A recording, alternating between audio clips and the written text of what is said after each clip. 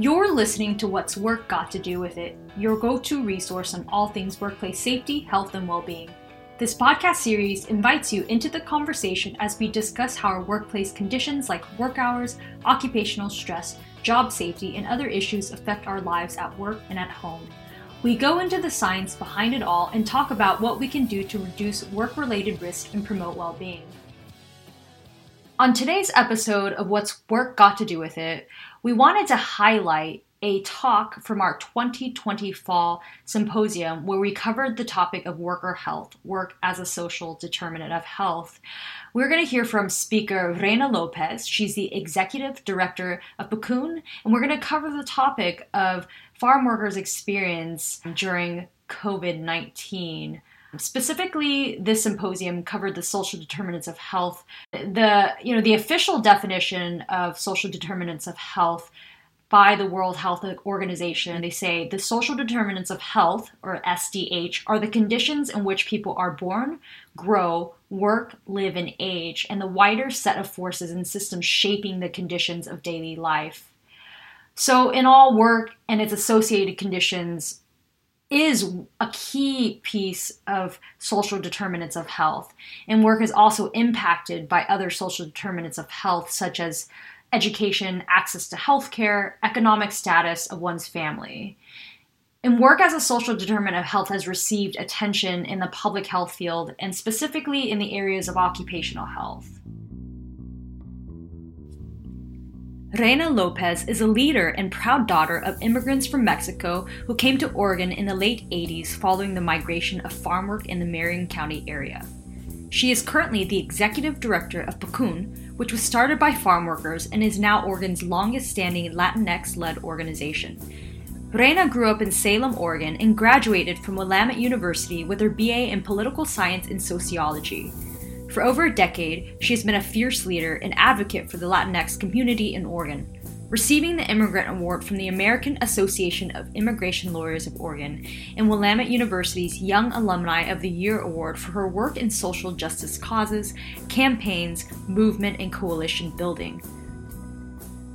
I'm Reina Lopez. I'm the executive director of PCUN. We represent farm workers and Latinx working families in Oregon. I myself, as you heard, I'm a daughter of immigrants that came to Oregon following the migration of farm work north. And my story really, I like to say that it starts with them coming here, looking for a better life. As a kid myself, I was out in the fields too, picking blueberries, marionberries, cherries, even worms at one point.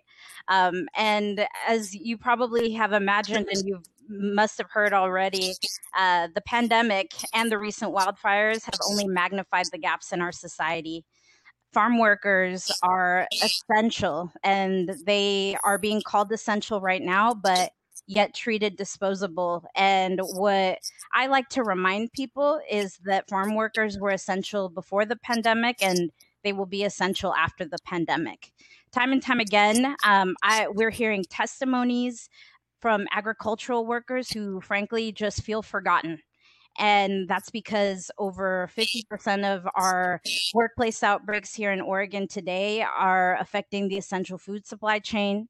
That's because 40% of COVID-19 cases, almost 40% right now, that's been fluctuating a little bit, have hit the Latinx community the hardest, despite only being 13% of the population. And it's because people are getting fired. They're getting laid off without any sick pay. And what they really need is support when they need to quarantine during this time. And it's because many farm workers are undocumented and without being acknowledged as the backbone of our essential workforce. This means that many of them are being left out of unemployment insurance when the jobs aren't calling them back, and there's no safety net.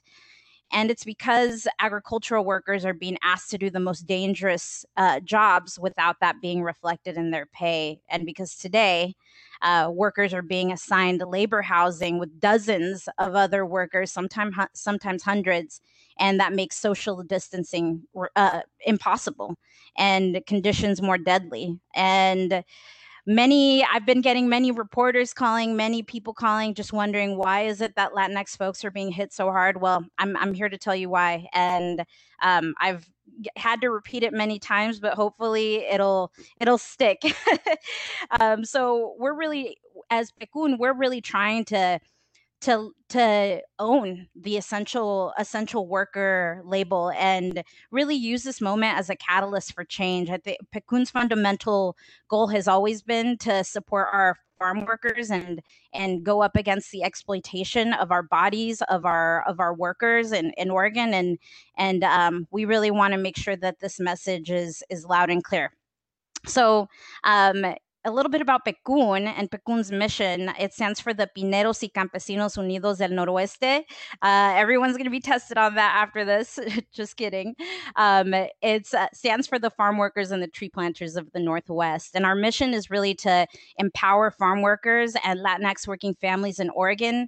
We do this through community building, through increasing representation of Latinx folks in elections and in all kinds of spaces. PECUN was founded in 1985. We're one of the oldest Latinx led organizations in the state, and originally the goal was to empower farm workers to understand and take action against systematic exploitation and all of its effects. And this is actually these are some old photos that are at PECUN today. They're actually in one of the walls in our conference room.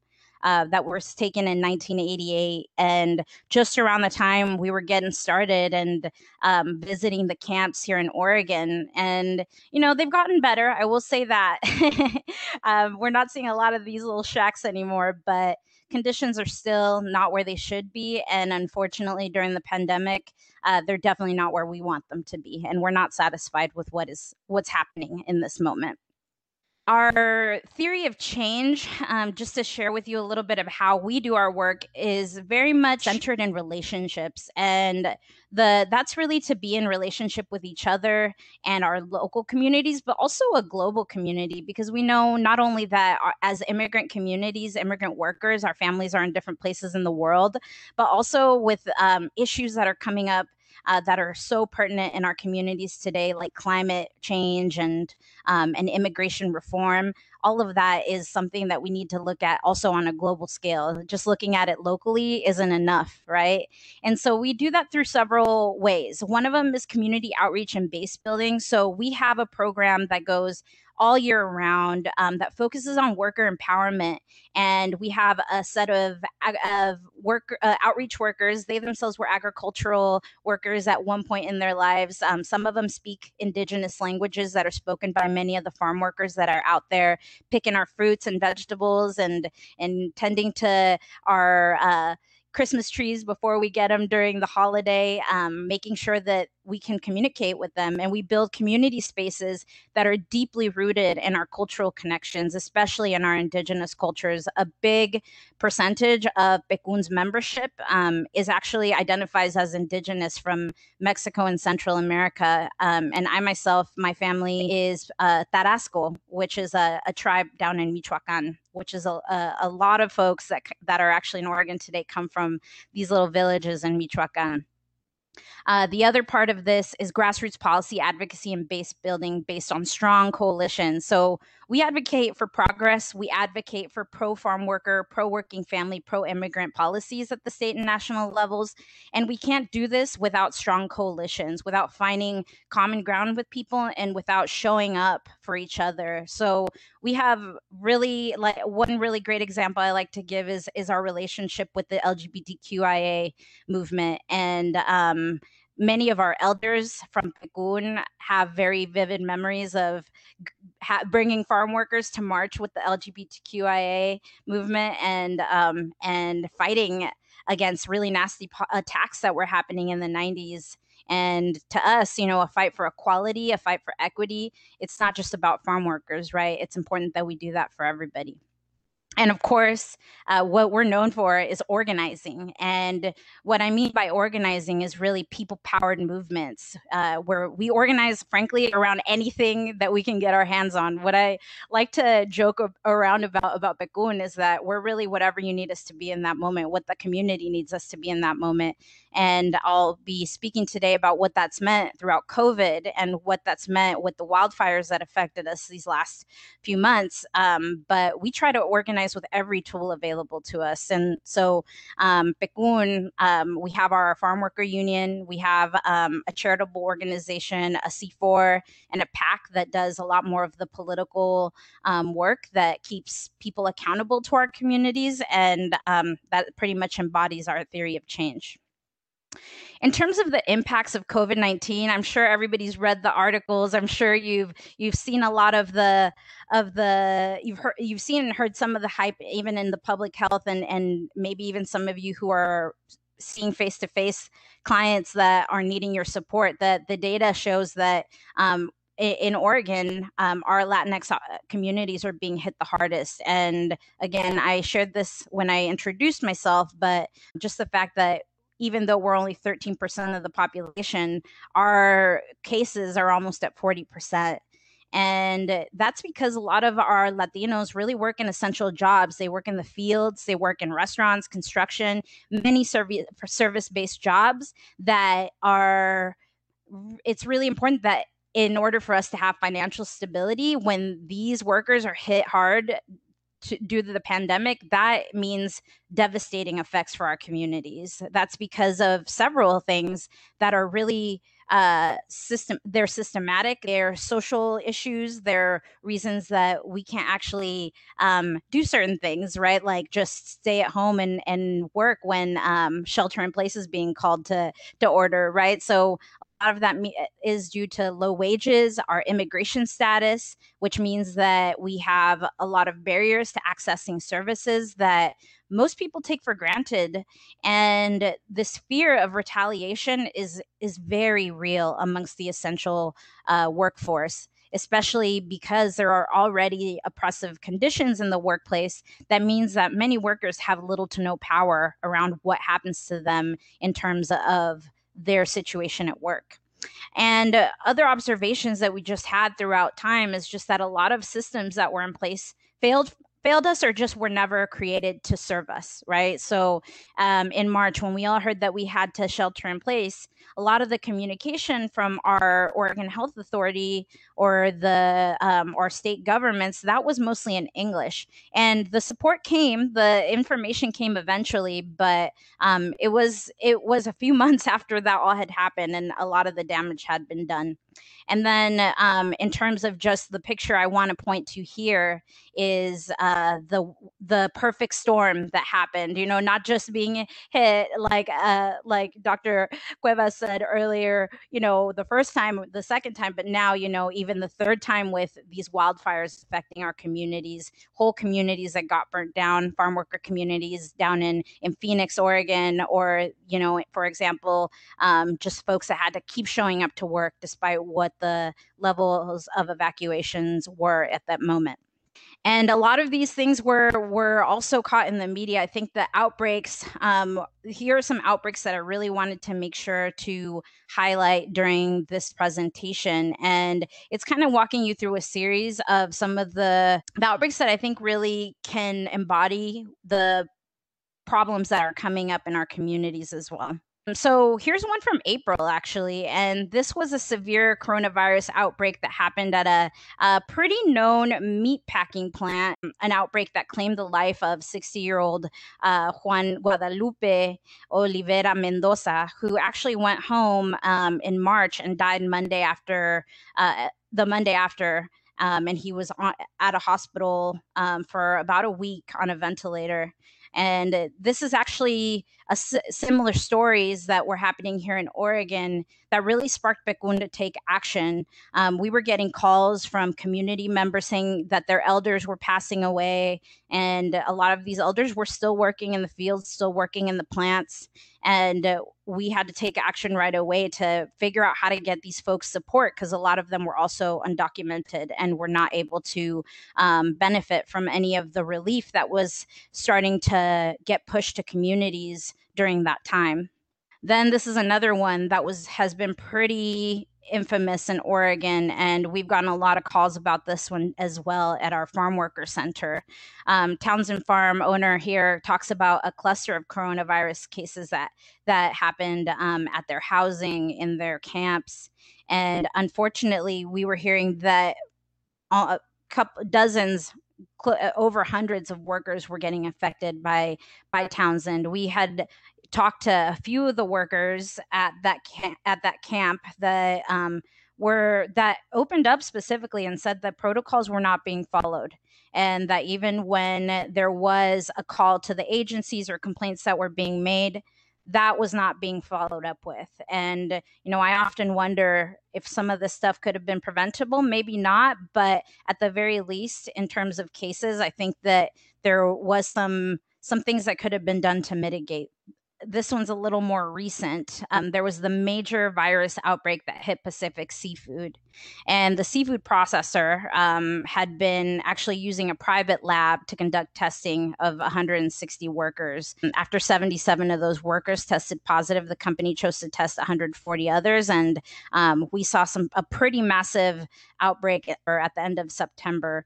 And even talking to some of the workers, they had opened up that they were staying at an employer provided hotels and motels, and that protocols were just not being followed either in at those hotels and motels. So, after looking at a couple of things that could signal to us if Oregon OSHA was actually looking to do inspections in those facilities or even at the hotels, we saw that not a lot of that had happened. And, unfortunately, when we tried to ask OSHA why there wasn't an inspection done at the motel and hotel, they were telling us, well, it was just out of their purview. That hotels and motels are not places that it's their job to inspect. So, kind of highlighting here also the need to have systematic change. How do we make it something that OSHA has to look at? How do we make sure that if it's a place that an employer is going to be putting their H-2A workers or migrant workers, that it's being prioritized by our agencies and that we're making sure that we're setting people up to succeed.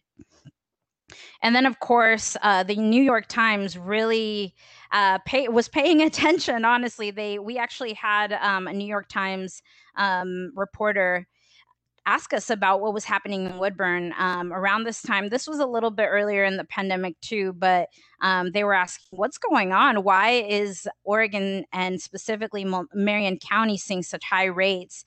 And they did do a whole article about the infection rate of Hispanics in our state specifically, and what that meant in terms of prompting more testing and the state to take emergency measures. But really, I mean, this is having devastating effects on our Latinx communities. Just in Oregon, it's important to note that that there's about 87,000 farm workers in Oregon. And again, this is the backbone of the workforce. It's an immigrant workforce, seasonal and migrant. About 40% of our workforce speaks solely indigenous languages. Many of those include Zapoteco, Triqui, Mixteco Bajo, Mam, and Chuch. And the numbers of workers that lack authorization, it's a really rough estimate, but it's between 50 and 70%. So, just considering these numbers, it's important to know that even when we have that information in Spanish, right? Even when we have these programs available, it's always additional. We always need additional work, because even with the indigenous languages, we need to make sure that people who speak those languages, who have the trust of the community, can actually go out and share that information. And then let's talk about the impacts of the wildfires on our communities. That was really devastating week. I'll be honest with you. There is a video that I wanted to show you all today because I think that it just shows the effect that it had on Oregon and specifically the effect that it had on our farm workers. How is PECUN supporting farm workers during COVID-19 and the wildfires? You saw a little bit about what our operation ended up doing. I mean, a lot of it literally was rapid response work. We had to just get out there and we had to go out there and deliver things and make sure that we had a good understanding of what people needed us to do for them at that time. So there were several programs that got set up very quickly to serve the communities that were left out of any help and were left out of the communications that should have been available to everybody. So one of those is actually the Oregon Worker Relief Fund, which actually provides financial support directly to Oregonians who have lost their jobs due to the pandemic, or they lost wages due to the pandemic and were not eligible for unemployment and federal stimulus supports. So I'm happy to report that as of today, we have been able to distribute over $30 million out of that, thousands and thousands of undocumented workers in Oregon, and make sure that they're not going into financial destruction because of not having some kind of relief. And also, we just got another $25 million allocation to be able to continue to support undocumented workers in this time. And then we also started the Oregon Worker Quarantine Fund, which is a $1,290 financial support to farm workers who have to self-quarantine for 14 days after being exposed to COVID-19. And this is really, really important because most agricultural workers do not have paid sick leave, right? So 2 weeks, 3 weeks taking off of work, that's just not possible. And so if you do not have the possibility to take that time, you're not going to do it. You're always going to prioritize making sure that you can put food on the table, not just for the country and the state, but for your own family. And it means that if you're sick, you might risk going to work, and then there you go. There's an outbreak that happens because you were not able to just take the time that you needed. There's also another fund that we started called the PECUN Emergency Fund, and that's specifically for folks that were affected by wildfires. And it kind of became this flexible account. We also made sure to add additional support for people who needed to quarantine, but mainly for folks now that are affected by Oregon wildfires. Not only getting financial support to be able to take care of their basic needs, but also hygiene products, PPE, and KN95 masks for the pandemic, but also N95 masks and goggles during the wildfires that happened in September as well, and making sure that people have everything they need, because we were hearing stories about employers charging people up to $10 a day to have them provide PPE for them. And we just thought that that was pretty unacceptable, and that if we could make sure that people got these items for free, then that would be one of the best ways that we could, and one of the most simple ways we can not only mitigate COVID, but also help people protect themselves when they're working, especially if they have to work during the wildfires. In terms of what we're doing to continue to support, it's really important that we go beyond the direct service, right? It's more than just giving people a cash financial aid when they're having issues. It's more than just giving people hygiene products and PPE. We actually have to change systems, because these are all systematic issues that are affecting our communities. If people had citizenship today, or if people had a pathway to legalization today, they would be eligible for unemployment insurance, right? So these are struggles that we've been in for many, many years. And the last time we had an actual immigration reform was in 1986, when my family was able to benefit from that. And it changed the trajectory of our lives. But number one, national immigration reform must happen in order for us to address one of the most massive systematic issues that we have that has literally created a second class of people in our economy and our workplace. Also, we have been trying to pass the Farm Workforce Modernization Act on the national level. It actually passed last year in the House. We didn't see it move at all in the Senate, but it would have allowed a pathway to legalization for agricultural workers that have been in the United States doing this work for many years. And also the Farm Labor Protections Act at the national level that actually was part of it got put into the HEROES Act, but also had robust protocols around COVID-19 for agricultural workers and workers just generally in the essential food supply chain. And locally, we are working on a whole workers agenda at the Capitol to make sure that systematic change happens. We have put in a placeholder bill as well for farm worker overtime. Maybe some of you may or may not know, but farm workers are not entitled to overtime pay in Oregon, and neither are domestic workers. So that's something that we want to fix systematically. And we think that, especially in these times of COVID, when we are working overtime to make sure people have food on their table, that they also get paid that overtime. And we're also doing a lot of intersectional work, especially around childcare issues, elections, and just continuing to do community care. So I'm really excited about what's to come, climate justice issues as well.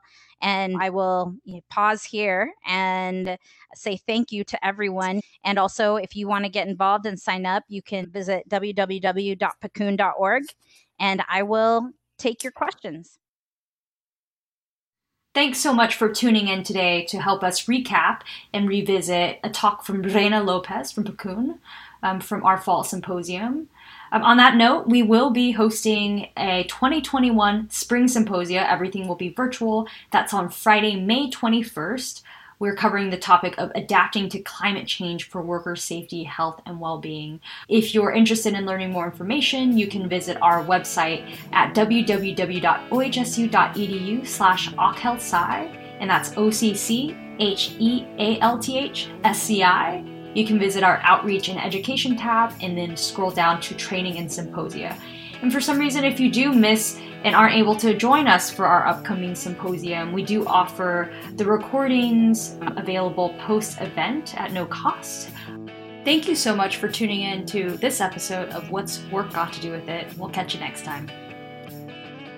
This podcast is a production of the Oregon Institute of Occupational Health Sciences and Oregon Healthy Workforce Center and is produced by myself, Helen Shuckers, Nicole Guilfoy, Sam Greenspan, and Anjali Rameshbabu.